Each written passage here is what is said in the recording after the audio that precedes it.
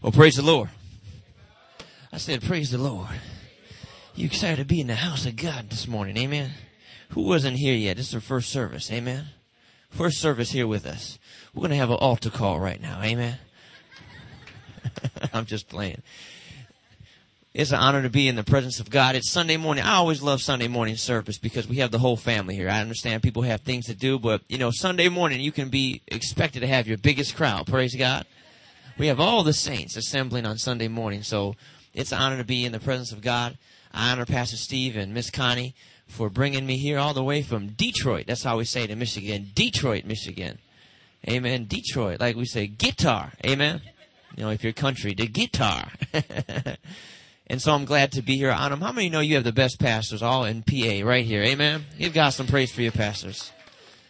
If you haven't done anything for your pastor lately, you don't need to pray about doing something. You ought to just do something. Amen. Wash his car, take his dog for a walk, make him some cornbread. I don't know. Do something. Amen. Honor your pastor. Let him know you love him. And whatever you did last time, do it better this time. Praise God. You'll find out that the more you start honoring your pastor, start doing for your pastor, you'll begin to notice how there's increase in value that's added to your life. Amen. Sometimes all people do is complain about their pastors. You try pastoring for about 5 minutes. Amen. You'll find out that there is a whole lot more to it than just giving sermons. Amen. Well, I didn't like what pastor was preaching on. That's because he had to deal with you the whole week. Amen. I'm not talking about you. I'm talking about the person next to you. Amen. Praise God. That means everybody here. But I just want to back what Pastor said. That's true. Prophecy is not to guide your life. And amen, we're all susceptible to missing things. And we're all susceptible to hitting things dead on. I've had prophecies in my life where I'm like, thank you very much. That had nothing to do with it. And then down the road, I'm like, wow, that person prophesied that to me last March. And it came to pass. And then again, there's some things that I'm waiting to come to pass. And I probably will still be waiting when Jesus comes back. Amen. So you just be led by the Spirit. You be led by the still small voice. And we like to create an atmosphere where it's okay to miss it and it's okay to hit it. Amen. Amen. Is that okay? Are you excited about what God is doing in our midst? How many of you were here last night? Amen. Wow, we have most people come back. That means you enjoyed it. Amen. I want to do a few testimonies this morning before we get going, just to sense what God has done. Who wants to testify of how you felt this morning? Come on up, Brother Keith. Come on up. Our ex-police officer in the house. How many feel safe when Brother Keith's here? Amen. Come on, Brother Keith. Why don't you testify? Tell the people. Take about 2 minutes. Oh, I don't know if I can do anything in 2 minutes. I don't know if I can. Okay. Oh, I'm going to do it as quick as I can. All right. Now, when someone comes and they minister and something they say kind of quickens your spirit, one of the things that Brother Chris said about being expectant, that we should be expectant of the move of God, of what he's going to do in our lives. And it was kind of funny because when he said it, kind of just right here, it's like God had been talking to me about that. So as service went on and we started to have the moving of the Holy Spirit and Brother Chris was laying hands on people. Now, as a kid, as a young man, I used to play baseball. And my position in baseball was that of a catcher. I was down. Come on. All right. So when you get in church, all right, and you're in church world and the move of the Spirit's going on, what do you become? A catcher. Okay. So, all right, I'm a catcher. All right. I'm a catcher. So I'm a catcher. But one thing that goes on whenever you do sports, the one thing you always have to do, Pastor, what do you always have to do before sports?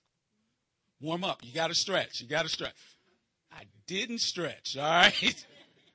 So I'm catching. And now as a catcher, the worst thing in the world for a catcher to handle is somebody who throws what? A knuckleball. Because you never know where a knuckleball is going to be, right? All right. The analogy of a knuckleball, a spiritual knuckleball. All right. If you see my brother over here with Miss Sharon, spiritual knuckleball. All right. Spirits hits him. Bam! They're down. Okay? That's what happens. All right? Well, somehow in the middle of all this, I got to catch somebody. I pull a hamstring. All right? I mean, and, I used to run track, so I know what it feels like to pull a hamstring. So the minute it happens, like, oh, that's a hammy. So, all right, I kept on catching. I'm not going to say who did it and how it happened. All right, but now I knew I was hurt and, all of that. So, all right. But the Spirit is still moving, so I'm still catching. So afterwards, I sat back and I was talking to Bruce, and I went to get up, and you know when you don't move, all of a sudden it sets in, and it's like, ooh, that's not good. So to the point where I am hurting. I mean, I'm in big, big pain. So I say to Vanessa, one way I said, I really hurt myself and all of this, and I'm driving a stick, so to go home, and it's my left foot. All right, so I'm hitting the clutch and everything. Every time I hit the clutch, I'm like, oh. All right, and Vanessa said, well, why didn't you say to Brother Chris and, let him lay hands on you, get healed? I said, well, I expected when he laid hands on me, when he was praying for me, that was going to take care of it. All right? And I just left it at that. So I go home, and I'm still in pain and everything else. And you know how when you're really hurt and you have a problem and you got to go to bed? All right? And you're down there, and you're trying to figure out how I can lay because it hurts, okay? So I'm trying to figure out how I can lay down and get comfortable. I couldn't figure it out, right? Could not figure this out. So, bless God, I just laid there. I went to sleep and everything else. And you know what Brother Chris said yesterday? He said that in the morning, okay, you're going to wake up and you're going to have testimonies. And guess what? In the morning, all right, so that's the testimony. In the morning, see, that's what I'm saying. All right, there it is. Praise the Lord. Give God some praise for that. Amen. See, if you don't come ready, we're going to hurt you, then get you healed. Amen. So you better come ready. Otherwise, is anybody else? How many of you woke up this morning, you just felt the Spirit? You just woke up this morning, you just felt the Holy Ghost moving in your belly. I want one more testimony before we move on with the service. One more testimony about God's faithfulness. It doesn't have to be some type of healing or some mega thing. Doesn't have to be you. Come on up. What's your name? Chelsea. Come on up, Chelsea. I just preached in a city called Chelsea, Michigan not too long ago, so it's just Chelsea. So as you all know, I just graduated college. And so the big question when you graduate college is what's next. And whenever anybody asked, I would say, oh, it's up in the air. I could go to grad school in California. I could go to Guatemala and teach English. I could, I had my A, B, and C options because I'm a type A. I plan everything out. Everything goes in my planner. Sometimes when I do something, I write it in there just so I can cross it off. But, Brother Palmer was saying last night, let go. And I think that was for me because I've been trying to plan every second of my life. But God was telling me that doesn't matter. You can plan all you want, but you're going where I'm going to tell you to go. And you have been going this whole time. Every step, every major decision in my life, it's been by the grace of God, and it's been His plan. And so God's been giving me images of masses of people coming to Him. And I don't know if I'm supposed to pray for them or if I'm supposed to go minister. I don't know what I'm supposed to do yet, but whatever it is, it's going to be about obedience on my part and trusting Him. But I'm so excited. I'm so ready for it. And I just keep seeing images, and it's been going on for months, like flashes of just people, huge masses, not just one or two, but a ton. And I can't wait. I'm really excited. Amen. One more testimony. One more before we go on. One more. Come on, don't be bashful. This is Sunday morning service. You can't testify in front of your brothers and sisters. Some of y'all want to be on these television shows and be the next rock star. But you can't testify in front of your brothers and sisters. Ray, come on up. Ray, you got your hand? Who's got their hand up? Oh, well, come on up. Over in the corner. I shared with everybody last night that I finally got the breakthrough on holding on to some stuff that I should have let go. And the song that we sing, God is here. Come lay down your heavy burdens. And we sing that song, and all of a sudden, time and time and time again, and the light just said, let go. Like Chelsea said, I just heard it, let go. And, you get all super spiritual, but Lord, I'm not carrying it. You're taking care of it. Lord, I trust you. I trust you. I trust you. And not really trusting, let it go. And then, okay, wait, Lord, we're going to do this and we'll take care of this and we'll handle this. But last night I finally let go, and I could just hear God say, let go. Just let go. And I am so confident. I wake up in the middle of the night giving God my plans. okay, God, I have to take care of this one. This one's going to this school, and this one's doing that, and this one's taking care of it. And you need to fix this, and you need to fix that. And he said, let go. Then this morning in the bathroom, I'm standing there, and I said, Lord, you know, you get a word, you get revelation, and the devil comes to steal it. And I said, Lord, but wait, things are just out of control, and I'm living beyond my means. And he said, stop. You're not living beyond mine. And I said, thank you, Lord. Thank you. And I said, Lord, I got to get a bathroom. I got to get out of the bathroom. But anyway, God is so faithful. I can't tell you how much lighter. I may not look lighter, but how much lighter I feel when I just let go and just let God take care. Give God some praise. Amen. Give God some praise. You know, that's the thing about God. We are so busy as people. The one thing, the biggest problem, not problem, I'm going to say problem. The one thing I noticed, and I can put myself in this too with everybody, is this. I have noticed that churches I go to, places I mingle with, believers that I associate with, myself included at points, I'm breaking away from it. The one thing that we become as believers that really messes and tangles us up and impedes our walk is we become so mental all the time about everything. We become so heady. And the thing about the Christian faith is this. The Christian faith, the Word of God, was not, there are some things in it. There is didactic knowledge from the Word of God. In other words, there is theology. We talked a little bit about that yesterday. You can get to teaching. But the thing about it is, we can never hit God with our mind. And therefore, if we cannot hit God with our mind, and God is our answer, guess what? Most of the answers that you are looking for are not going to be received into your mind or your mental knowledge. The successful Christian, the successful believer, is not the believer that goes around trying to dig for answers. Where should I go, God? What should I do? Should I do this or should I do that? We have a tendency, a proclivity to, when we have options that are given our way, we take option A and we take option B and we begin to put them in the balance of common sense and begin to weigh them. Does it make more sense to do this? And then we try and look a little bit down the road, 4 or 5 years down the road. If I take this way, and this way, did you know that you're never going to find success doing that? You might get it doing that way, but you did it randomly. But if you are led by the Spirit of God, if you are led by the Holy Ghost, if you have learned in your life how to follow the leadership of the Spirit, I tell believers all the time, there are 2 marks of maturity as a Christian, and one of them is not spiritual gifts. You can be a baby and operate in spiritual gifts. You can be a Satanist and operate in the Spirit and not spiritual gifts. But you can still do things. There are people now that if you go over into Japan and all these other countries, they know the power of the chi. They know the power of this, and they know all sorts of healing methods and crystals, and that stuff works. It really does work, actually. There is scientific facts. Well, how could that be, Brother Palmer? Because all power is not God. There is power out there, but it's not mandated by God. There is spiritual power that can affect the natural realm, and sometimes the enemy will use it to deceive people, to get people to follow him and away from Jesus. Amen. And so what we have to understand is, to be successful as a believer, there are 2 marks of maturity. Number 1 is, this isn't my sermon, this is just, a little nugget for you again this morning. Amen. Number 1 is your love walk. Do you walk in love? Because there are 2 things Satan can't imitate. Number 1, Satan cannot imitate love. He can't counterfeit. He can't copycat love. How can you know you're with a believer that's walking in maturity? He's got his love walk tight. Amen.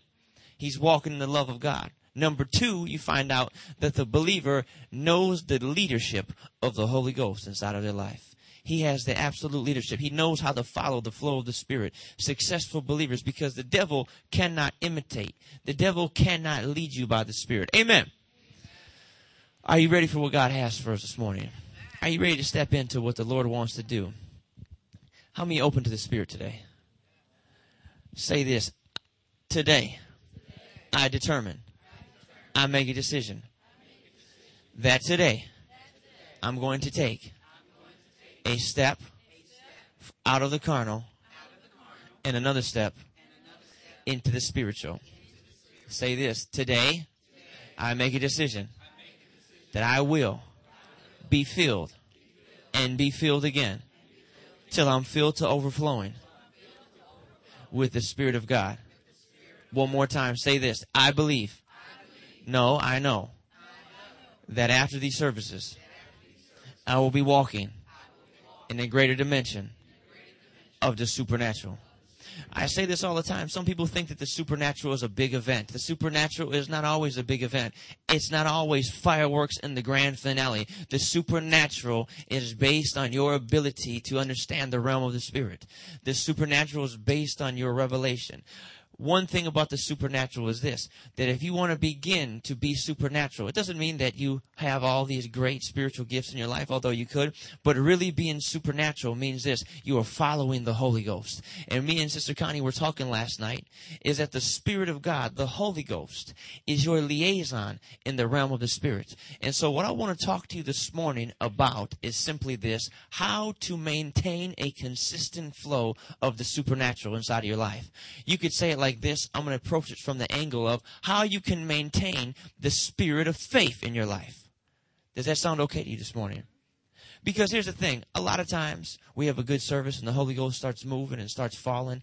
And I know, for instance, last night after a service like that where the Holy Ghost is really moving, it's hard for me to wind down. You know, I'm staying up trying to look at the paint peel off the wall. Praise God. You know what I'm saying? Trying to find out what's on Xbox. If there's an Xbox in my room so I can play some video games. Amen. I'm just wound up, tweeting and texting and all sorts of stuff.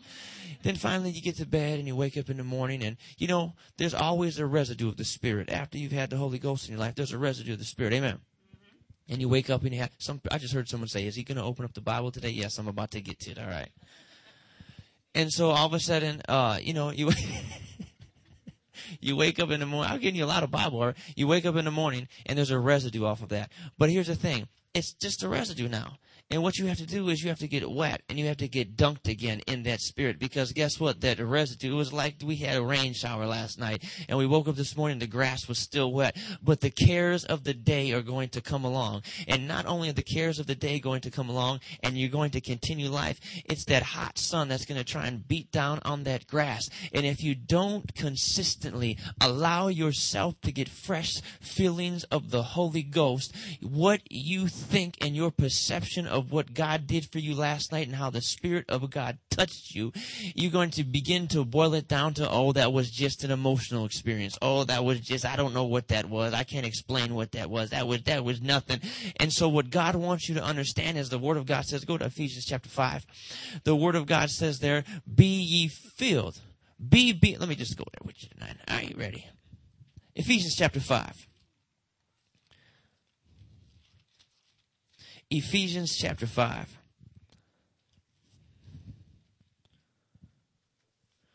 It says in Ephesians 5. So I'm going to talk to you this morning about how to maintain the spirit of faith. How to maintain the spirit of faith in your life. Someone say the spirit of faith. Someone say, I will. I vow to maintain the spirit of faith in my life. Ephesians 5, 18 and 19. If you're there, say amen. If you're not there, say, Lord, help me. It says in Ephesians 5, 18 and 19, and be not drunk with wine, wherein is excess, but be filled with the Holy Ghost, or the Spirit, speaking to yourselves in psalms and hymns and spiritual songs, singing and making melody in your heart into the Lord. We know from studying, I'm sure the pastor has shared this with you, that what it says, be ye filled with the Spirit, the Greek implies, being filled with the Spirit. In other words, in your life as a believer, in order to walk as a successful believer, in order to do this, you need continual, fresh fillings of the Spirit of God in your life. You know how many Christians, if you got run around and started interviewing Christians today, you know how many Christians would probably tell you, if they were really honest, well, I don't really spend time trying to get filled with the Holy Ghost. I don't spend time trying to be filled with the Spirit. And so when I tell people you need to be being filled with the Spirit, they think that means sometimes, well, you just wake up in the morning and say, fill me, Holy Ghost, fill me, Holy Ghost.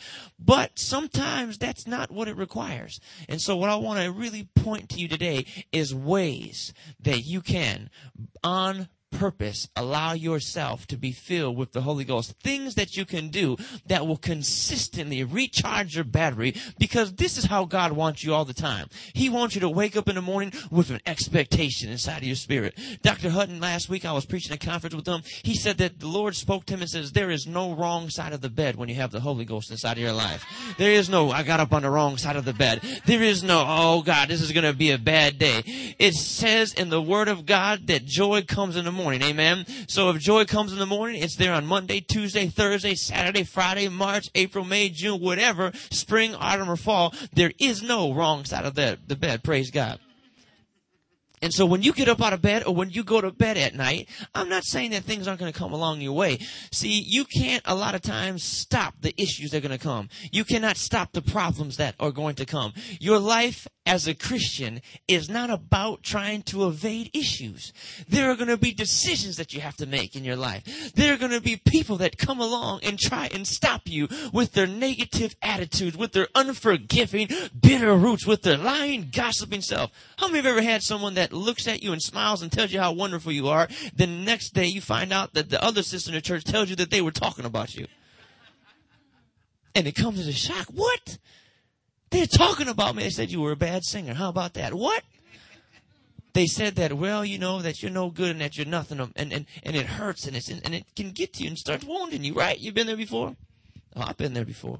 When I find out people are spreading rumors, people that will look at you and, how you doing, right? Are you doing good, Matt? Doing good? Yeah, I'm doing good. And all of a sudden they turn around and a rumor starts circulating. You know, when a rumor gets around about you and it's not even true, the first thing you want to do is find out where did it come from. Who's the source of this rumor? Because once I find out the source of this rumor, I'm going to go cut that source down to bits, right? I'm going to find that source and root it up in Jesus' name and start breaking its face.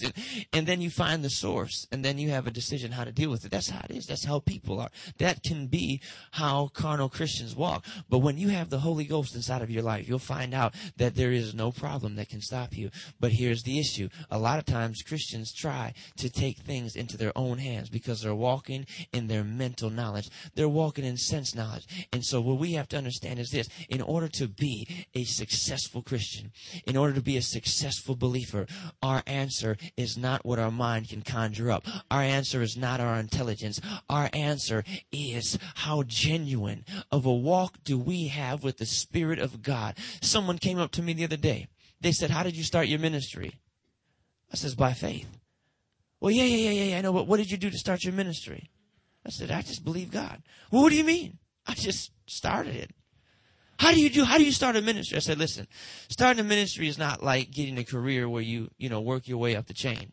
You don't get an internship when you come out of college and then start, working and making $40,000 to $60,000 to $80,000 to $100,000. I said, ministry is not like that. I said, if you want to do ministry, you have to really believe God. And I know there's a lot of other jobs that you have to do to believe God, but ministry especially, because ministry is like the family business. Churches are like, independent churches like the family business. You can only go so high. If God calls you to start your own ministry, you are really going to have to get out there and believe God. And I was trying to tell this young guy, listen, you are really going to have to believe God to start a ministry. And people sometimes don't get it, is that if you're going to do anything for God or anything inside of the kingdom of God, you have got to be somebody that understands the realm of the Spirit and how to walk in faith. And the only way that you can successfully do that is if you have a true, genuine, bona fide walk with the Spirit. And so I want to introduce you into that today. Does that sound okay? Is that a good introduction for you this morning? So the Word of God says, be ye filled with the Spirit, speaking to yourselves in psalms and hymns and spiritual songs. Number one, write this down if you're taking notes. In order to maintain a continual, fresh flow of the Spirit of God in your life, the number one thing that you have to begin to do is, number one, write this down, is that you have to learn to respond to the Holy Ghost. You have to respond to the Spirit in your life. Responding to the Spirit, there are two don'ts. Write this down. There are two don'ts. Number one, and me and Sister Connie were talking about this last night. Number one, you don't grieve the Spirit. And number two, you don't quench the Spirit. In responding to the Holy Ghost inside of your life, number one, you don't grieve the Spirit. And number two, you don't quench the Spirit. Throw up Ephesians chapter 4:31 if you have it. Ephesians 4:31. Do you have it on the screen?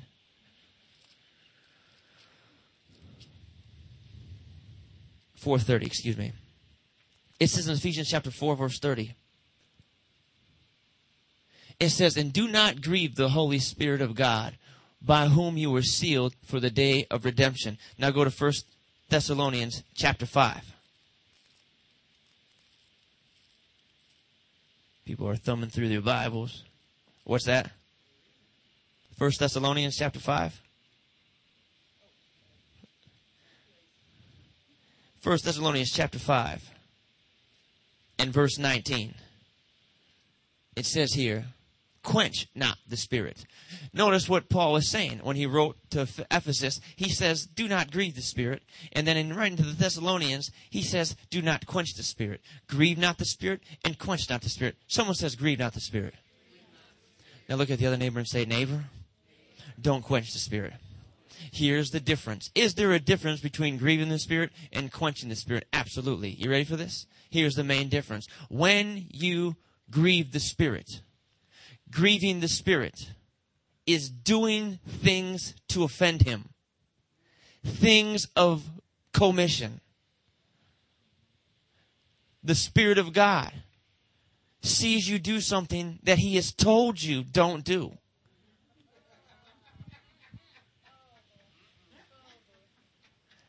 Don't go there. Don't associate with that person. Don't read that book. What do you mean read that book? There's a book out there right now. I'm just going to put it on blast. It's called 50 Shades of Grey. If you're reading 50 Shades of Grey, we need to get you saved 50 ways. Amen? 50 Shades of Grey. When a book's popular and it comes out, I just make sure to smash it because chances are someone's reading it inside the church. And they'll give you the excuse, oh, it's just a book. Let me tell you this. Those kind of books are not just bookses. They're not just bookses, all right? They're not just bookses, all right? Open up your bookses of the Bible. They're not just bookses. They are education material that is indoctrinating masses of women all across the United States. You know, some people think that demon-possessed people are ones that you find in the corners of a jungle somewhere in a foreign country that are frothing at the mouth and falling all over the ground. Those are low-level devils and demons. The real devils and the real demons that are out there right now are devils and demons, principalities and powers that the enemy has put on talk shows, that the enemy is putting on popular television networks. The real devils and demons are the ones that are controlling little cute organizations like Disney, who are CEOs of companies like the Home Depot, who are CEOs of companies, these major organizations worldwide, people that have powers, real devils and demons that are at high levels. The ones that have any influence inside the kingdom of Satan are not wearing gunny sacks and sackcloth. They're wearing suits and have white collars, and they're making decisions that are swaying the balance and influencing mass amounts of people in the United States. You can find them in organizations like the NBA, the NHL, the NFL. They're people and businessmen. They're presidents and CEOs, talk show hosts. These are the ones that are full of the devil. And every now and then authors will come along, and the enemy will put his favor upon their books and his favor upon their influence. Why? Because he has an agenda to promote perversion and things that will begin to wear away the moral fiber of a whole nation. Why? To get people away from Jesus, because it's all being perpetuated by one person, and his name is Antichrist. Are you listening to me? And listen to this. You know what the enemy's newest thing that he wants to do is? The enemy's new thing that he wants to do is he's not satisfied being a CEO. The devil is not satisfied being a legislator or a politician in Washington. You know what the devil wants to do in these last days, and Jude warns about it? He's not satisfied with being a politician or a businessman or an athlete or a talk show host. The devil now wants to creep his way into the church and become a pastor. Wear people away from Jesus. I don't want to talk about Jesus. Let's not sing songs about the blood. Don't sing about the Holy Ghost right here. That's going to wear people away. Don't sing songs about the presence of God. Don't sing songs about the glory. I don't know how I got into this right now. Is it okay if I take rabbit trails?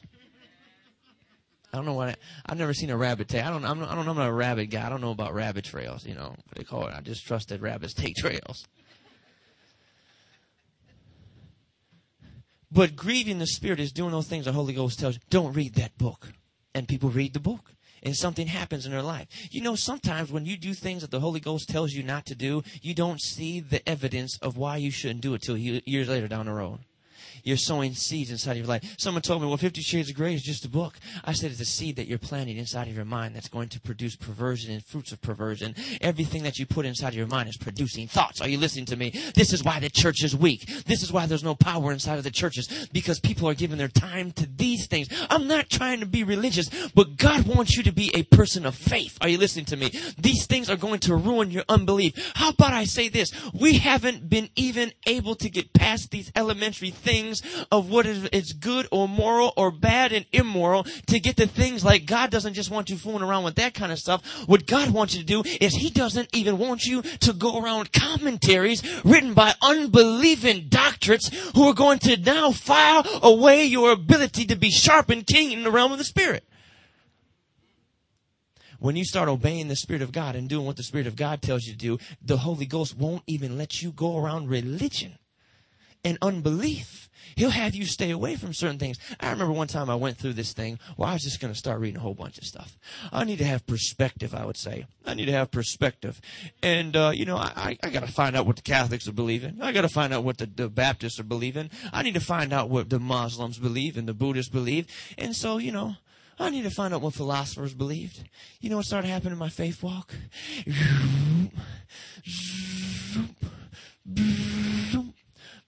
And then you know what I found out? The best way to correct false doctrine is not try and combat it. The best way to correct false doctrine is just preach the uncorrupted truth. And the uncorrupted truth starts testifying itself. Okay, next. Quenching the Spirit. Grieving the Spirit is things of commission. Quenching the Spirit is the opposite pole, and that is doing things of omission, not responding to the Spirit. When you grieve the Spirit, you offend Him. You do something you shouldn't do. Quenching the Spirit is not doing something that you should. Did you get that okay? When you quench the Spirit, you know what quenching the Spirit will be like? You're sitting inside of service, and the worship people get on the keys. The Spirit of God starts moving. Something happens. And all of a sudden you have a check in your spirit. I need to start worshiping God. I want to worship the King. Or you're sitting at home and all of a sudden you're watching television. You're watching CSI, Crime Scene Investigators. Amen. This is a brand new crime scene investigator that's on. Praise God. And all of a sudden you feel a tug. It's like this. And it's the Holy Ghost tugging you. Go pray. Go pray. Go pray. Go pray. You want to know something interesting? I'm not sure what all this means. I'm just going to throw it out here and you can decide. I'm not trying to say I knew anything ahead of time. But I came here Friday. Thursday night, I was really grieved in my spirit. I was very heavy on Thursday night. Something was wrong. I felt like it wasn't for me personally. I felt I needed to get in and pray. I just felt just an itch in my spirit. You ever had that before? Are you here tonight? Tonight, this morning, today? Are you here? How about that? I felt there was, something wasn't right. Something was out of place. Something was out of place. I felt I should be praying. Do you know, I woke up Friday morning and saw that whole thing that happened in the shooting in the theater. And I wondered, this is why the Holy Ghost had me pray. I bet you if you had the ability to ask Christians all around the nation who was led to pray on Thursday night, I bet you'd find more than just me. I bet you that you would find that if you took a graph from how many people the Holy Ghost is allowing to pray, that on Thursday night you would see it spike like this. Because here's the thing, when the enemy is about to unleash one of his plans against the United States, did you know the very first thing that the Holy Ghost will try to do is he will try to enlist prayer warriors that know how to pray to go on the behalf of the people that are in danger, and the Spirit of God will start trying to recruit intercessors to start praying, because it's very possible that they can turn the attack if God can intervene in the situation, and He needs to find people that have dominion upon the earth. The number one asset that you have in your life that God is after is the fact that you are a dominionite. You have dominion upon the earth, and that's why God petitions people. And what the Lord will do is He will first look for people, write this down, He will first look for people that understand that they have dominion. I have dominion and I have authority. Okay, by saying that, the Holy Ghost is going to make you first priority as someone that He's going to come and try and petition you to prayer, because He knows that you understand that you have dominion, and chances are if He can find you to get in the place of prayer, you're going to be the first one that exercises that dominion. And when we don't do it and we don't respond to the Spirit of God and we allow the Spirit of God not to have his way, we are quenching the Spirit. That has an effect upon what we do. That has an effect upon our walk with God. So, if you're going to be someone that walks in faith, you have to, number one, understand you can't grieve the Spirit. You have to, number two, understand that you can't quench the Spirit. How do you do this? You have to be sensitive to the Spirit. That brings me to my next point. In order to stay sensitive to the Spirit of God, my next point is this. In order to stay full of faith and full of the Spirit, you need to spend time regularly praying in the Holy Ghost. Praying in the Spirit. Is a church here this morning? Don't make me get on that keyboard. We're just teaching this morning. Praying the Holy Ghost. If you have your Bible, I want to talk to you about praying in the Spirit real quick. Praying in the Holy Ghost. Go with me to 1 Corinthians chapter 4. I field a lot of questions on why we should pray in the Spirit. Why we should pray in the Holy Ghost.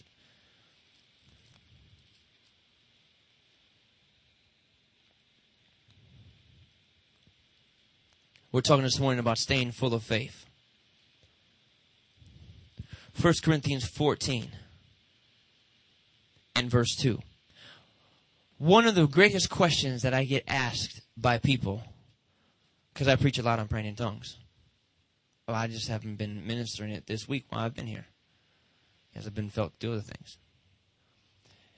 The people, or the question that people ask me all the time is simply this. Why is it that I should pray in the Holy Ghost? What they're really asking me is simply this. Brother Palmer, what does praying out words and syllables and phrases that I have no clue or understanding what those things mean, what does that have to do with anything that has to do with my life? Because here's the problem. A person will come up to me and say, Brother Palmer, I have cancer. Brother Palmer, I'm sick and I'm dying. And unless I get a miracle from God, there's no hope. Unless God intervenes and God touches me, there's no way that I'm going to make it through this situation. I have mental stress and, all the problems that people go through. And I could tell them, well, what I suggest that you do is you pray in the Holy Ghost. And for a person that doesn't understand what the Spirit of God is able to do inside of their life, that person is going to walk away feeling that I gave them an incomplete answer. But I suggest, and not just suggest, it is imperative that believers pray in the Spirit of God. Number one, when you start praying in the Spirit of God, the number one thing that is going to start happening to you, and I'm going to show you how in just a second, is when you start praying in the Holy Ghost, first of all, understand that this is a language that does not come from your natural. You didn't receive it. It came from the Holy Ghost. You didn't conjure it up yourself. That's why the enemy, when you get baptized in the Holy Ghost, the very first thing that the enemy will come to do is to try and tell you that's not God. That's not the Spirit. That's not the Holy Ghost. That's just you trying to pray that way. That's just you making that stuff up. And I tell people all the time, well, the devil tried to tell me that when I was 13 years old, when I got baptized in the Spirit and I got news. I've been praying in that language for years on end, and it's been providing for me edification, exhortation, and comfort that has lasted me 14 years and has kept me from veering to the right or the left. It's produced healing inside of my body. It's produced a mind that's renewed, and it has supplied massive amounts of revelation knowledge in my life that has lifted me up the damnable things of the flesh. But here's the thing that people always ask me. Why? You ever wonder that? Nobody's nodding their head. I guess you've all got it right on the first try. You read 1 Corinthians 14 one time around, and that was it for you, right? You just got it right then and there. How many have ever wondered that? No one's ever wondered that? Who's wondered that? Raise your hand. Oh, y'all need to be up here teaching me then, praise God. I remember this. I remember I was a staff minister at this church that I was ministering for. And we would do believers classes. And we would always teach on the baptism of the Holy Ghost. And we said, number one reason why you should pray in the Holy Ghost is because it edifies you. Who's heard that? Y'all need, come on, raise some hands. Who's heard that this morning? It edifies you. And I remembered I'd always say, why does it edify you? And you know what the answer I'd get back is? When I'd ask those who seemed to be somewhat among them, why does it edify you? They would say, Well, it charges you up like a battery. Who's ever heard that answer? Charges you up like a battery. I was in a particular country watching television. The Christian channel was on another country. And the preacher was up there and he had a 25-minute television spot. Pray in the Holy Ghost. Pray in the Spirit. Pray in the Holy Ghost. It charges you up. It edifies you. When you pray in the Holy Ghost, it's like taking a battery all the way to the shop. And you put the alternating current on it, the right, the plus, and the negative. And you run the juice to it, and it charges you up like a battery. I need you to pray in the Holy Ghost because it's going to charge you up like a battery. It's going to charge you up like a battery. Pray in the Holy Ghost. It edifies you. It charges you up like a battery. 25 minutes of this. This was this past May. And I thought, wow, that's a lot of money to keep saying the same thing over and over and over again. And to my thing was, he's not telling these people why. See, I would say, why does it charge you up like a battery? And they would say, well, because it builds you up on your most holy faith. Well, why does it do that? Because it charges you up like a battery. Why does it do that? Because it edifies you. Why does it edify? Well, you're building up yourself on your most holy faith. Why? Because you're praying in the Holy Ghost. Why? Because you charge yourself up. Why? Because it edifies you. Why? Because when you pray in the Holy Ghost, it's like taking a battery to the shop and putting an alternating current on it, and it charges you up. Why? Because you edify yourself. Why? Because you charge yourself up like a battery. Why? What would happen if you went to the Mac store and you said, you know what? I need to talk to a Mac specialist. I have this Mac notebook. And I was wondering, Mr. I Professional, what do they call themselves? They call themselves I Experts or something like that. Why is it that when I take my iPad and I plug it in, why is it that it charges? Well, because you plug it into the wall. Why is it that when I plug it into the wall, something happens? Well, you're charging it. Why is it charged? Because you're plugging it into the wall. Okay, how come when I plug it into the wall, it charges it? Because, you're charging it. You get my point. I want to walk in to the Mac store and get a real expert and say to them, how is it that when I have this MacBook and I plug it into the wall, it charges? And they say, oh, let me see that, Mr. Palmer. Somehow they'll know my name is Mr. Palmer, right? And they'll say, well, you see here, this is an outlet. And on the inside of it, there are little metal strips. And these metal strips are made of copper. And let me see that plug that you have here. You see this plug that you put in? Well, this plug is made of copper as well. And connected to this copper, you have 3 or 4 wires that are made of copper as well, that are encased by this plastic thing. And that copper is run into a 2-prong hook. And when you take that 2-prong hook and you plug it into a wall, it taps into an AC-DC current, an alternating and a direct current. And there is now power being supplied to your house by a grid a grid outside. Praise God, a power supply. And that power supply is connected to another grid on another side of the county, and that thing that is produced is coming from that power plant all the way down the street that is in Fermi, Michigan, a nuclear power source. And when they begin to run those nuclear activators, it supplies it to the grid, and that supplies it to the house, and that supplies it to your AC-DC current, and that power supplies it to your MacBook. And if you give it about a half hour, that power is going to be reduced from that major large source all the way into your iPad, and is going to give you as much charge as you possibly need. And now you have an iPad that is edified.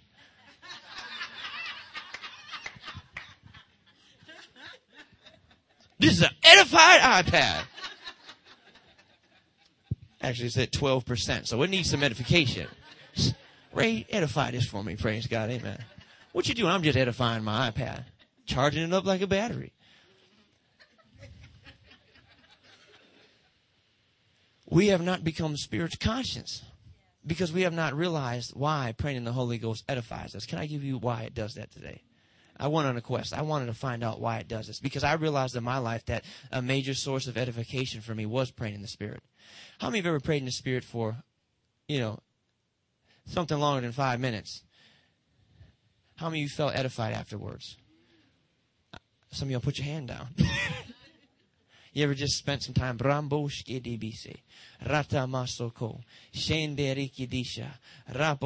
you have no idea why. But all of a sudden you walked out of the prayer closet, you felt edified. This is what started happening to me. I'd pray in the Holy Ghost. And I would pray. I started listening to some tapes, and some particular teachers got me very excited about praying in the Holy Ghost. And so I started doing what they said to do.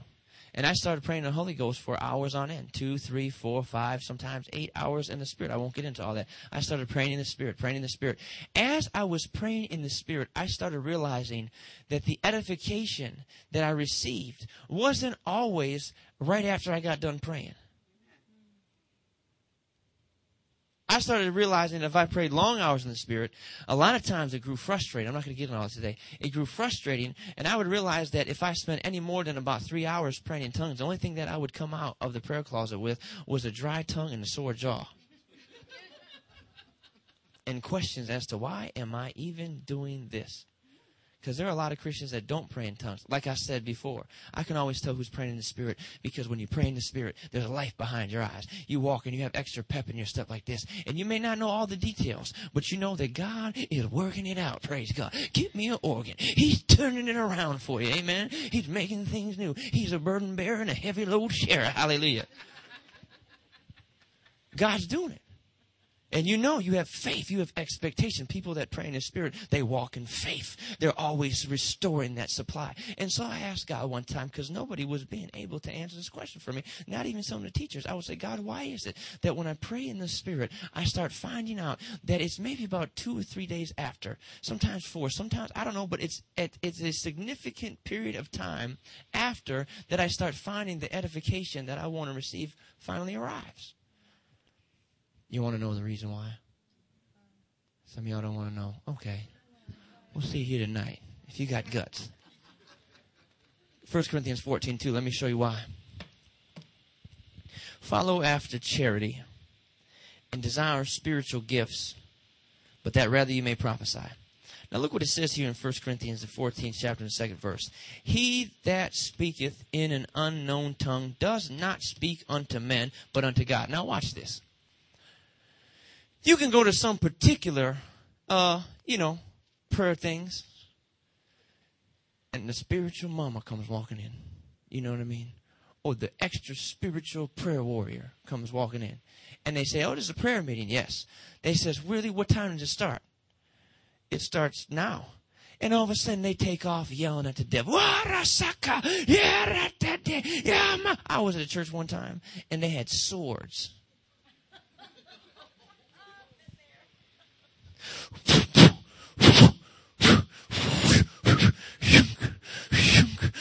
What you doing? Rasapa, shaka, rasaka, shaka. I'm warring with the devil. Rasaka, shapa, esaka, resaka. I'm glad they didn't have AK-47s, because we don't have to take cover under the seats.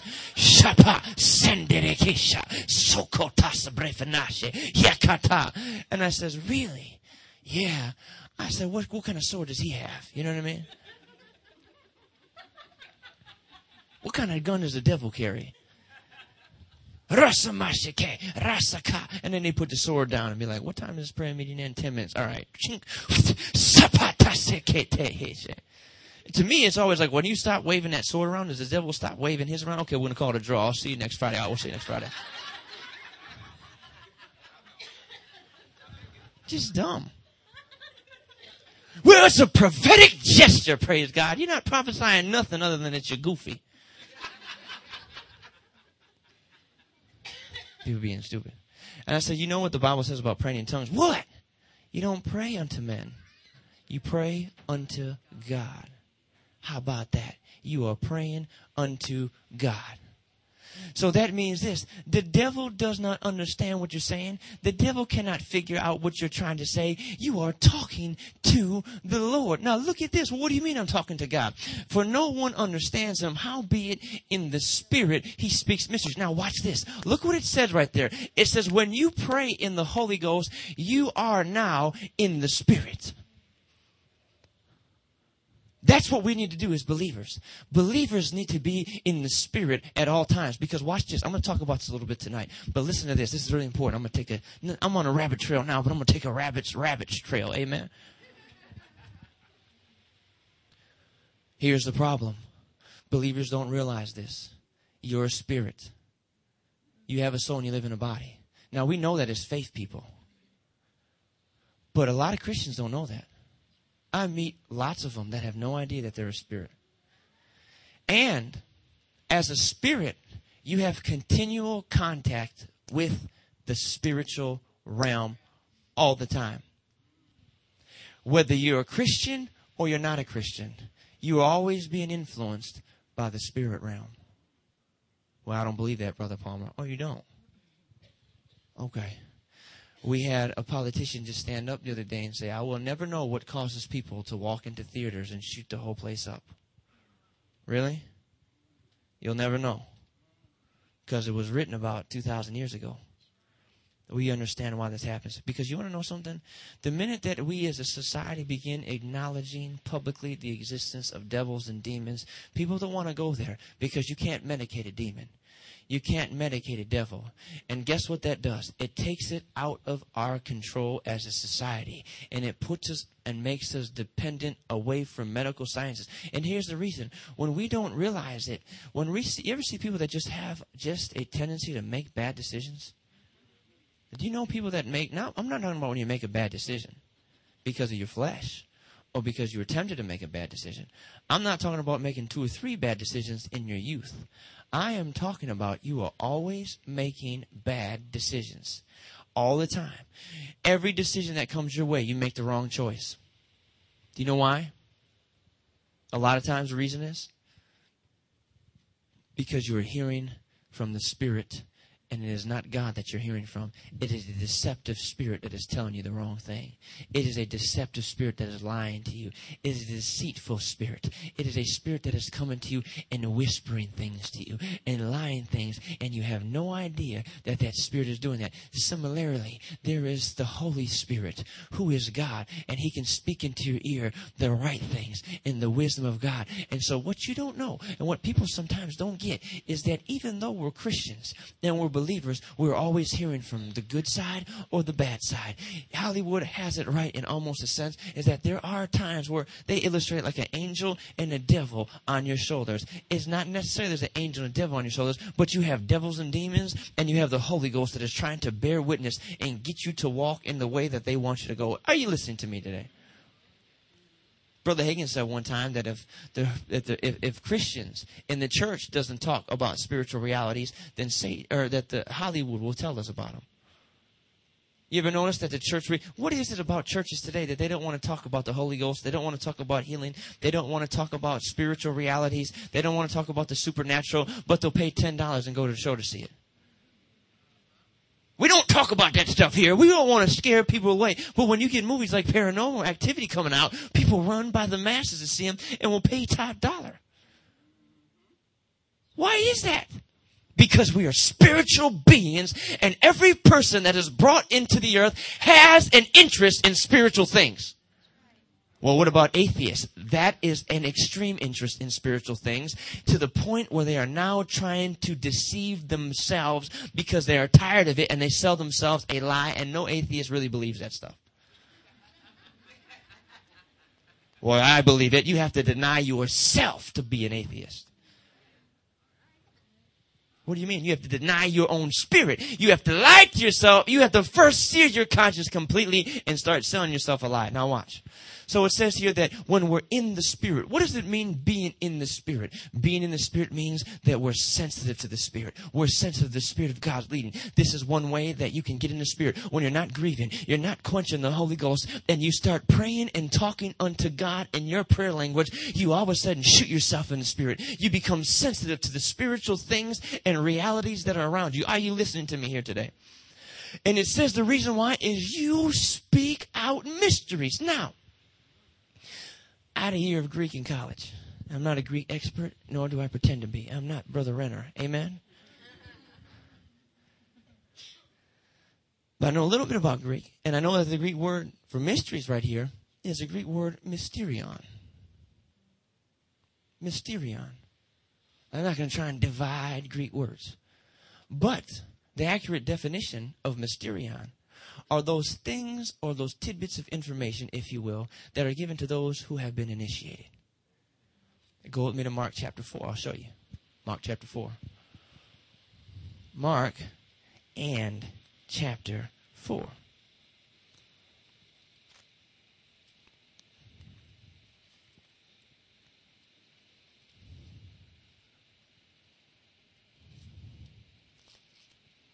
Now watch. We're talking about praying in the Spirit and why it edifies you. Charges you up like a battery. Why it builds you up on your most holy faith as you pray in the Holy Ghost. Unto you it is given to know the mystery of the kingdom of God. We were young. Mark 4 verse 11. When I was on staff at this church, for actually just even longer than that, we'd always say, let's get together and talk mysteries. Amen. I'd say to my friends, let's get together and have a meeting of the minds and talk mysteries. You know how I realized? That's stupid saying that. You can't talk what you don't know. Let's talk mysteries, praise God. Let's sit around and talk mysteries. How can you talk about something that you don't even know what you're talking about? That's like saying, let's get around and talk about trigonometry when I don't know the single thing about trigonometry. Let's talk mysteries. It just sounded deep. That's why I would say it. Unto you it is given to know the mystery of the kingdom. The word mystery right here in Ephesians chapter 4 is the word mysterion. Now let me tell you something about Jesus Christ, our Lord and our Savior. Jesus, we'd say like this in the youth, he was bad. Yeah. No, he was the greatest teacher that ever walked the face of the earth. Aside from the miracles, and let's even aside from the fact that he was the Son of God, Jesus was so wise and so smart. You know, some people have a perception of how you perceive Jesus is going to be how you carry your life as a Christian. And so what I realize that the enemy tries to do a lot of times, he tries to skew people's perception of the Messiah. Because that's how you're going to start carrying yourself. You know, they say that perception is more important than reality. And it really is, because your perception is your reality.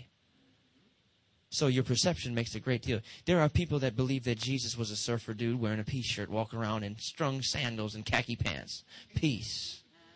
I was sitting next to someone on an airplane that says, Jesus was tolerant. I said, he was, huh? She said, yeah. I said, what is tolerant about? I am the way, I am the truth, and I am the light. And nobody comes to the Father except through me. Nobody. Not even you if you're a Hindu. How about that? He said that. I said, yeah. I said, what's tolerant about that? You trying to tell me something about Jesus? You don't even study him, and I have a Bible, and you're trying to tell me something.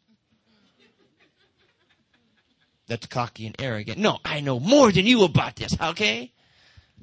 You shouldn't be like that as a Christian. Oh, no, I'm not a hippie Christian, okay? And I said, the gospel is not about tolerance. It is about transformation. Jesus did not call and tolerate people. Oh, you're a homosexual? Not you, but I'm saying. Well, it was nice seeing you. I won't be back. Watch. Oh, you're a homosexual? Well, praise God. You were born that way. Yeah. You know, there's a couple of women over there. Why don't you all go parade when I leave Samaritan? Okay? All right, good. Oh, you can't get over that anger? Well, you know, that's okay. We love you anyway. Oh, you hate your priest. That's okay. He's an idiot. I know. That wasn't Jesus. Oh, you're sick. Yeah, I know. It hurts.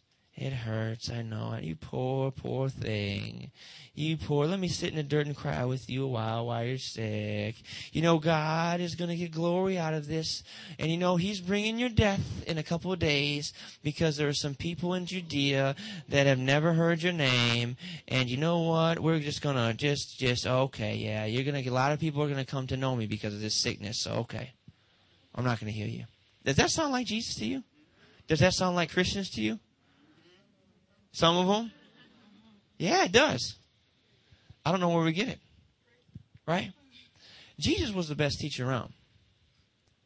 When the legalizers of Jesus' day began to look at Jesus and tell Jesus, you are teaching satanic things. You know what Jesus did? He says, you blaspheme the Holy Ghost. Because I have the Spirit of God working inside of me.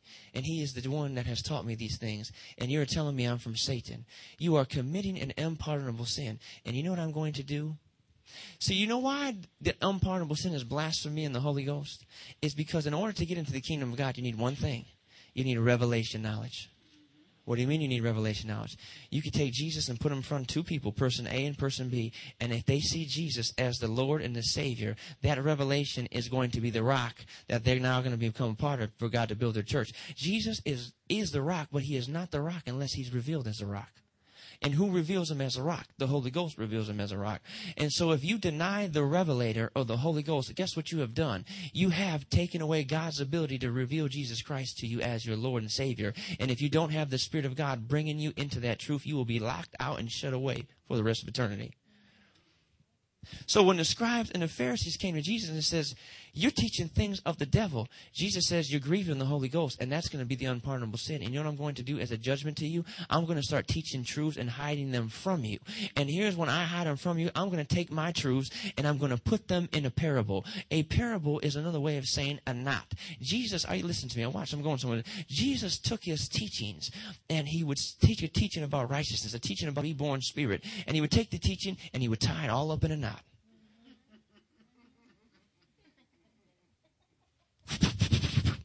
And he would say, ready? I'm going to teach on righteousness and the new birth experience, and I'm going to do it and I'm going to teach on the kingdom, but I'm not going to come outright and say it. I'm going to use common parables that are so simple, they're going to be complicated to the untrained mind, and I'm going to give it to the masses of people.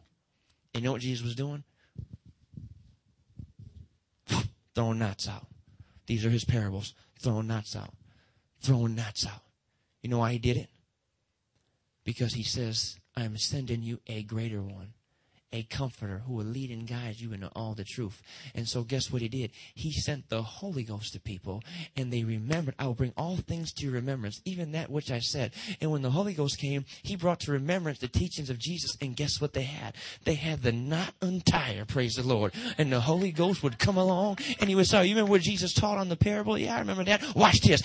There it is. And that's what happened when Peter got the Holy Ghost, and he stood up in the book of Acts on the day of Pentecost after he spoke in tongues, and he started untying knots and preaching them to the people with power and authority.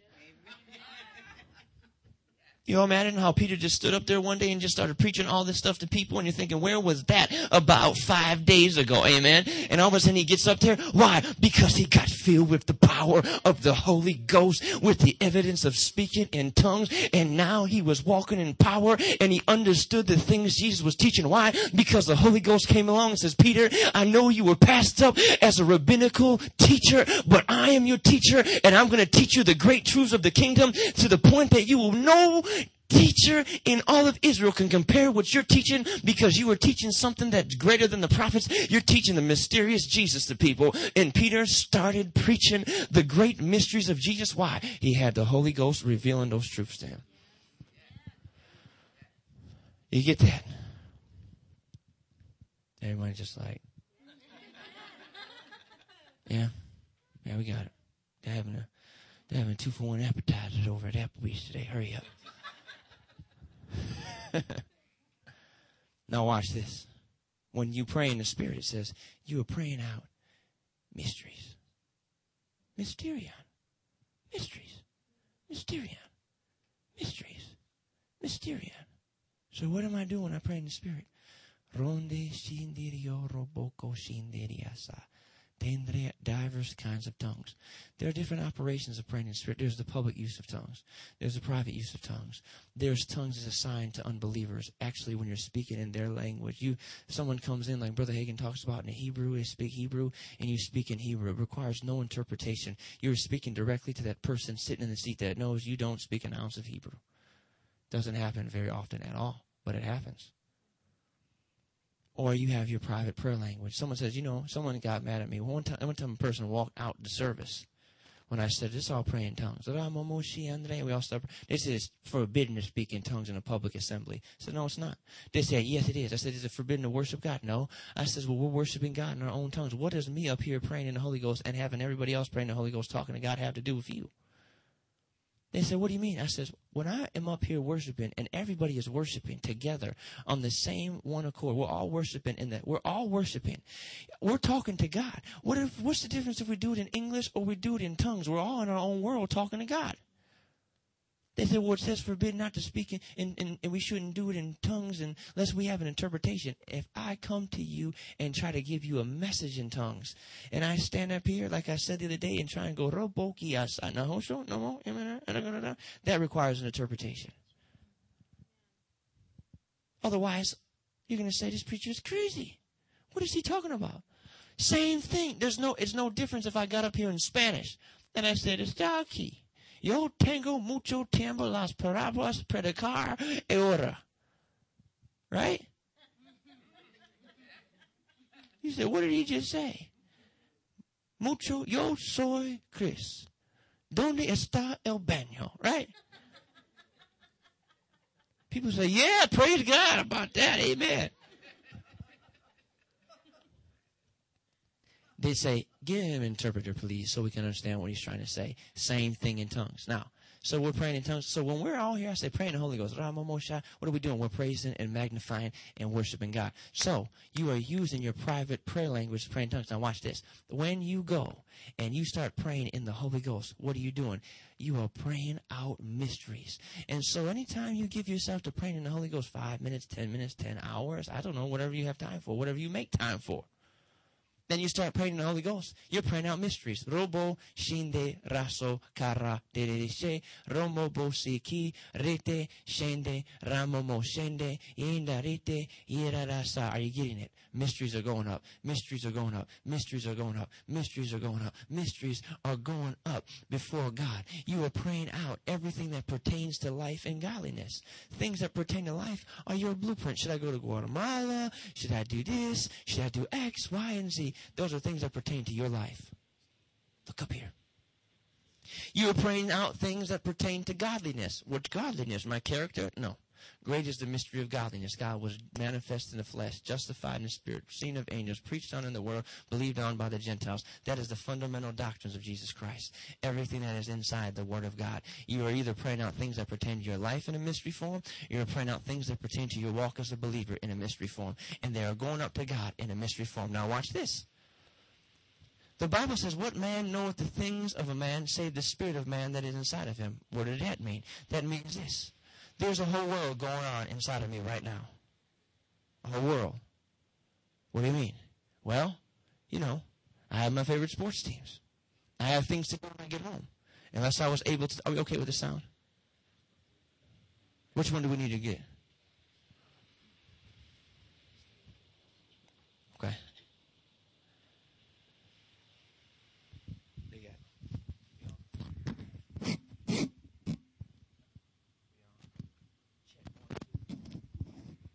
Check. 1, 2. Are we on? Can you hear me? You guys got it? Is that good? They got tired of me walking all around, pacing the floor. They said, we're tired of you wearing out our carpet, Brother Palmer. We're using your love offering. Oh, guess not.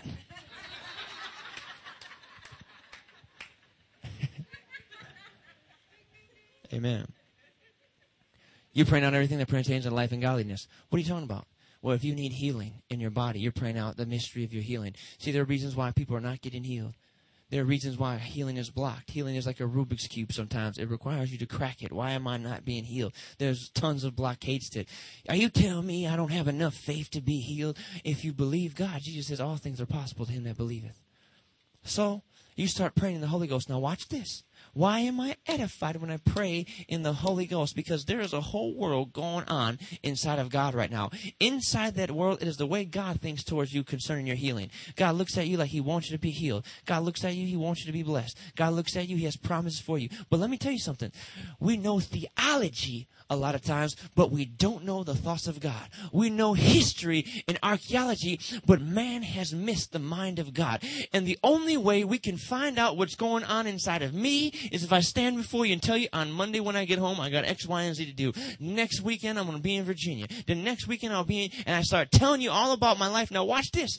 You don't know what's going on inside of God unless the Spirit of God begins to tell you what's going on inside of God. And guess what starts happening when you pray in the Holy Ghost? The Holy Ghost has been with God. He knows God. He is God. And he goes up and he's been with God and he comes down to you, and he says, I got news for you. There's a whole world going inside of God right now. X, Y, and Z. A, B, and C. And this is what God has for your healing. But I need you to get in agreement with it. And so your mind doesn't mess it up, I'm going to start feeding you the prayer language so you don't jack it up. And he starts feeding you the utterance. And your spirit says, give it to me. Come on, I'm going to catch her. Give it to me. I'm not going to break my hamstring. Just give it to me. And you start catching those things that come from God. You start receiving those things. And your mouth starts praying those things up before God in a mystery form.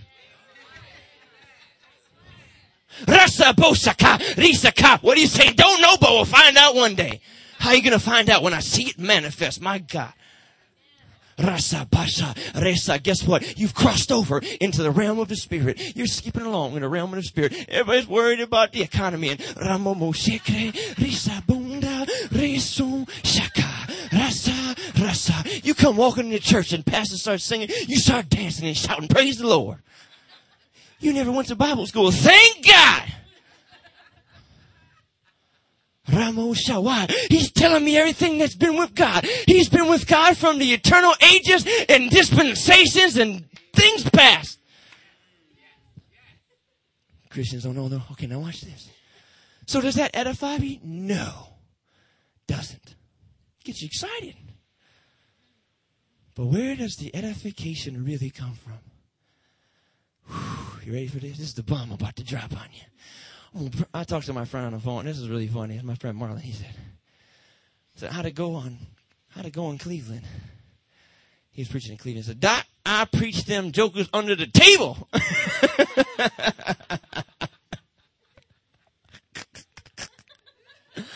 Only he could say something like that. I was like, wow, because when I preach, I'm like, I wonder how it went. I preached them jokers under the table, Doc. Oh, yeah, the power was falling. And, but ready for this. This is the best part. Now watch this. If I came to you and said this, we have Brother Chris Palmer here. He's from Detroit with his guitar, and he wants to talk to you today. And I got up here and I says, Randoste na bomba nasta dusha. Embrosa dokadesh napo. And I just got off the stage. I spoke in tongues. I said something. Were you edified? Why? I don't understand it. How could you be edified if an interpreter came along and gave you, what does an interpreter give you? Understanding. So is there any edification without understanding? No. But why do I pray in tongues? I'm edified. You ready for this?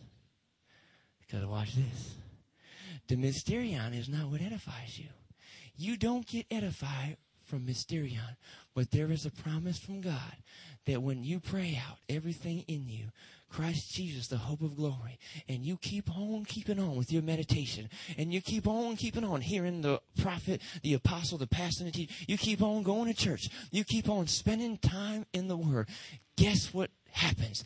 There is a shift that takes place, and those mysterion go up, and guess what will begin to happen? They get up there to God, and God says, oh, you're praying up the mystery of everything to you, through you, and the hope of glory. He says, this is what I'm going to do. I'm going to take the arrow. When it gets to me, I'm going to turn it back around, and I'm going to send it back down your way, and the mysterion, when it reaches me, the Spirit of truth is going to come, and he's going to turn the mysterion into revelation, and he's going to cause that revelation to explode on the inside of your heart, and it's that revelation that brings the edification, the exhortation, and the comfort. Did you catch that? So all of a sudden you're reading the Word one day, you've been praying in the Holy Ghost, and pop! Oh my God! I see it! I see it! What do you see? Come here, check this out. I'm getting some. Right there. What do you see? I see that he bore my sickness. Yeah, you've been seeing it. No, I see it this time. I see it. I see it. And then guess what happens? The image, the phaneros, pops up inside of your spirit. Now you have a phaneros. You have a flash. This is not just your imagination trying to conjure up something. This is the Holy Ghost motion picture going on inside of your spirit. Seeing Jesus take upon himself the sins of the world. And all of a sudden you're like, oh my gosh. And guess what begins to happen? You have now entered into the supernatural dimension of faith. You prayed in the Spirit. You prayed it out in mystery form. It came back to you in a revelation form. You are now in faith, and you are now walking in the Spirit. And guess what? You will not be quenching the Spirit, and you will not be grieving the Spirit, because you have a picture of what the Spirit wants, and because you have that picture, you have been convinced. It's quiet in this Baptist church.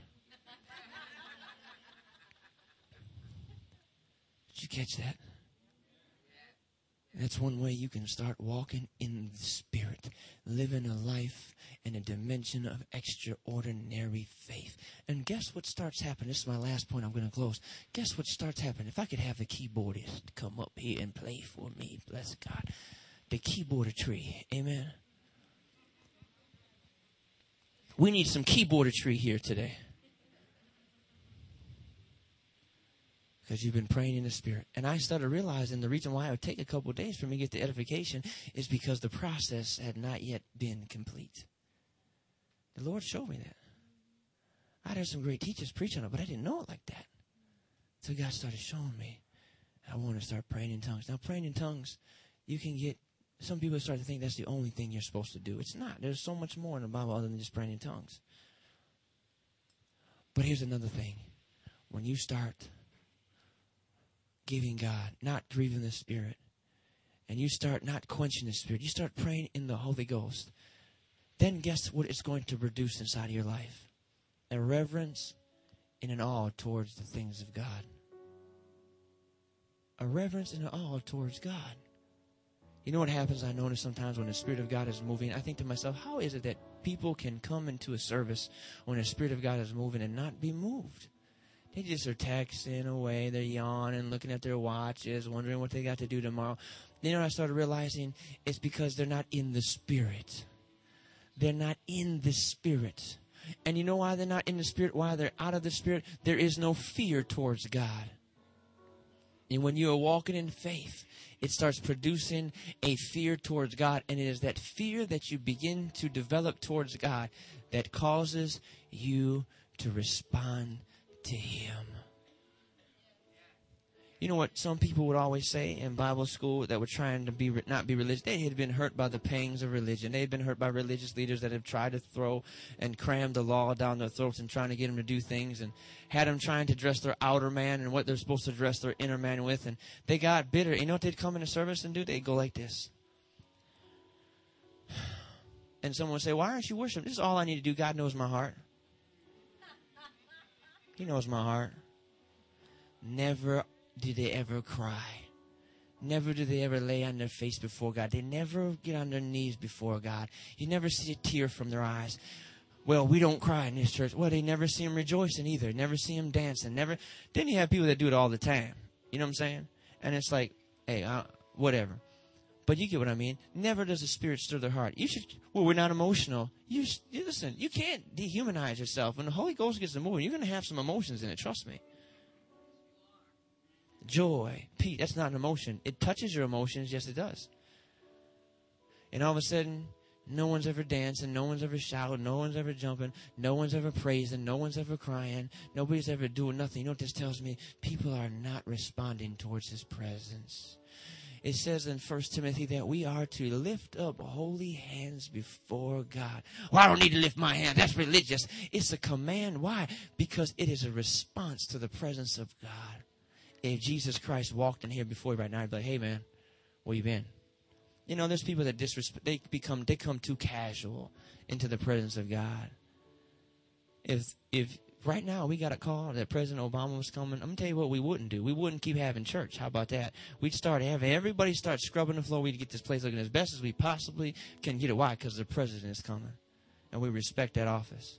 He is the president. Whether you're a Democrat or a Republican, he's the president. Yeah, we respect the president. What if Jesus started coming in here? How would you respond?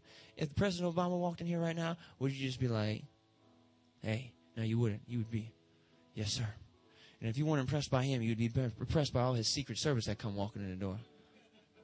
And his motorcade that you see down the street pulling in. when God comes, there should be a response in our heart towards him. And the Word of God says that we lift up our holy hands before God. You are here, God. Well, that's religious. No, it's my heart saying, God, you are here right now. Some people start crying. They're being touched by God. Sometimes when the power is moving in a service and God is touching people, I will skip over people that are not responding towards God because they don't want him bad enough. There's no desperation. There's a side of us, we got to be wanting God. We got to be hungry for God. We got to really want him.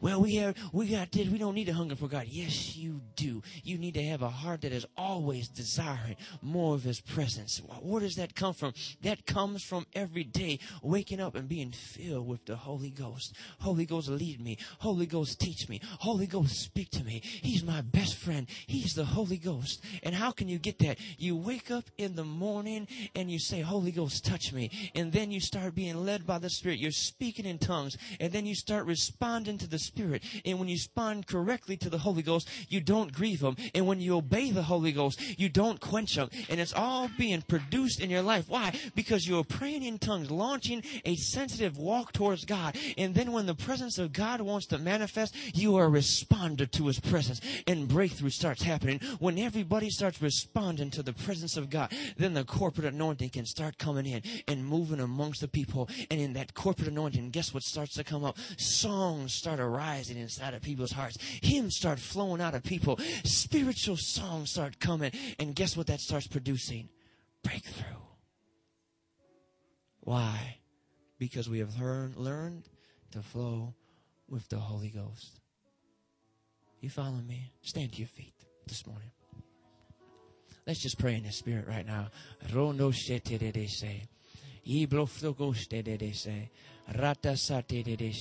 We're free in the Spirit.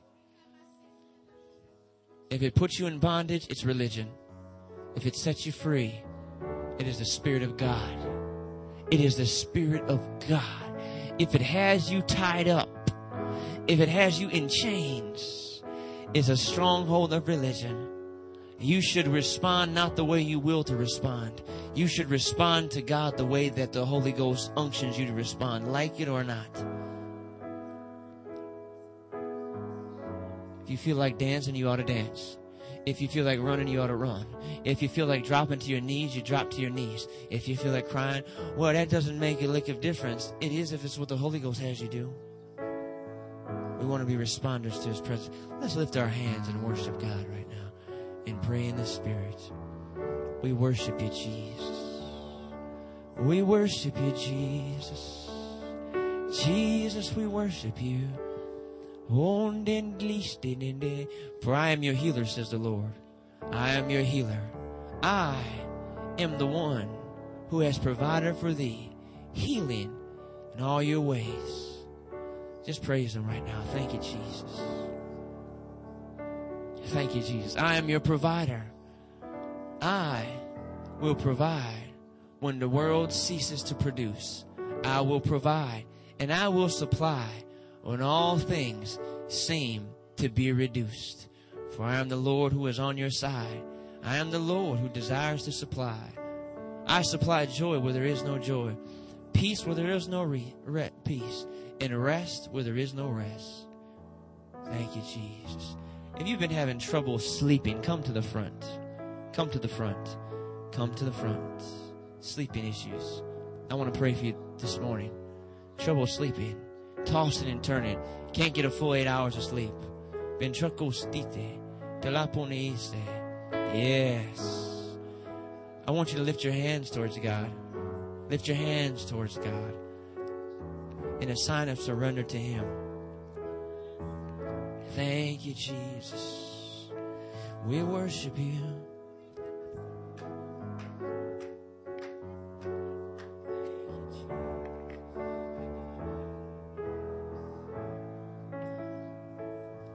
Thank you, Jesus. When I lay hands on you, whatever's causing that problem of sleep deprivation is going to break off your life.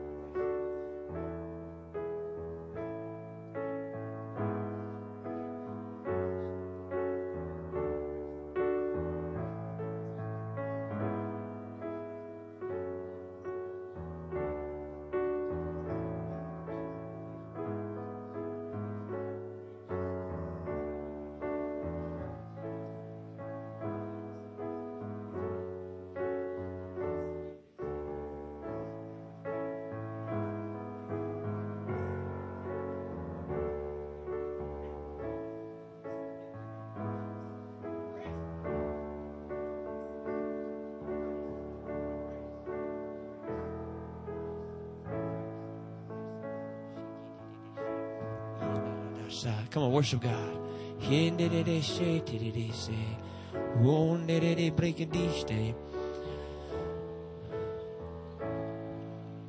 Thank you, Jesus. Oh, we thank you, Jesus. We thank you, Jesus. Thank you, Jesus. Thank you, Jesus. There is no greater thing than to be filled with the Holy Ghost. There is no greater thing than to be filled with the Holy Ghost. There is no greater thing than to be filled with the Holy Ghost. God is touching people. God is touching people. Oh, shkadeste, touching people. Look at all over this room. God is touching hungry hearts. People that are tapped into Him. People that are tapped into Him. People that are tapped into Him. God is touching hungry hearts. God just called you His instrument. You are my instrument, says the Lord. Undefiled, pure before me. You are my instrument, and I have set thee free. And you shall declare it and tell about it all your days.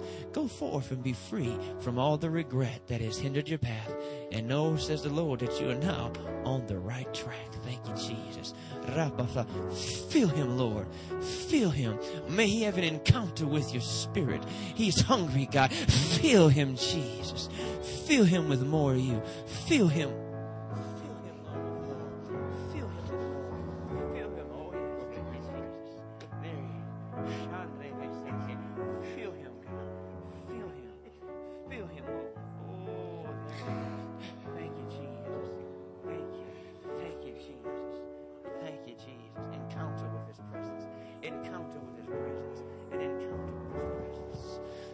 Jesus. When hearts are hungry before God. Oh, we thank you, Jesus. We thank you. Someone say, Holy Ghost, take more of me. I surrender to walk in the Spirit, to walk by your power, to walk with your presence, illuminating me, filling my path with light, flooding my understanding with knowledge, so that my ear is tuned to hear and my spiritual eyes are focused to see, that I may not be blind, but keen, aware, alert, and efficient in my walk with your power. I declare that I will walk with your presence. Not just with principles, though principles are good, but with your presence all around my life. Thank you, Jesus. Thank you. How many received this morning something from the Lord? Amen. How many want to go pray in the Holy Ghost right now? How many are making a decision that they're not going to grieve the Spirit with something that we shouldn't be doing? How many know when the Holy Ghost talks, you're going to obey? You're not going to quench Him. That means if He tells you to lift, you know, and the thing is, He doesn't have to tell you to lift your hands. These are not things that God tells you to do. They're things that your own spirit tells you to do. Well, my spirit's not telling me to lift my hands. How about that? Well, the Word of God tells you to do it. Respond. You know, one time, I was in a service in Miami, and the pastor was praying for people, and the power was flowing, and I wasn't being touched. And I almost started having a pity party for myself. And I said, well, it's good and great for all these people. I guess I'm just above all this. And the Spirit of God said to me, press in. I said, okay, Lord. And I started pressing in. I'm not looking for an emotional experience. And I'm pressing in. And all of a sudden, I started weeping. I started crying. And all of a sudden, it wasn't long before I found myself on the floor, having such a trembling encounter with the presence of God. I couldn't describe what it was like. I've to this day, never had any experience like it in my life, in the presence of God. It's like Jesus Himself was standing there looking at me with the nations in His eyes. And then I woke up. I got up, and I was different inside. I was changed on the inside. And I know that it's good and great to have the experience, but you should walk away with something. I came back to Michigan after that conference, and the word was good, but it was the encounter with His presence that made all the difference. I came back. When I got to Michigan, my ministry has not been the same since. Faith is something that is, listen, faith is not always taught, though it can be taught. Faith is imparted. How is it imparted? You gotta want it. How do I want it? You gotta seek it. How do I seek? You just gotta do it, alright? Stop asking how and do. You know, and a lot of this walk that we have as Christians is trial and error sometimes. But that's why we have good teachers like your pastor, so we can show you how to have less trial and less error. Amen? Is it 7 o'clock tonight, Pastor Connie? 7 o'clock tonight. Be here or be here. Amen. Pastor, come on up.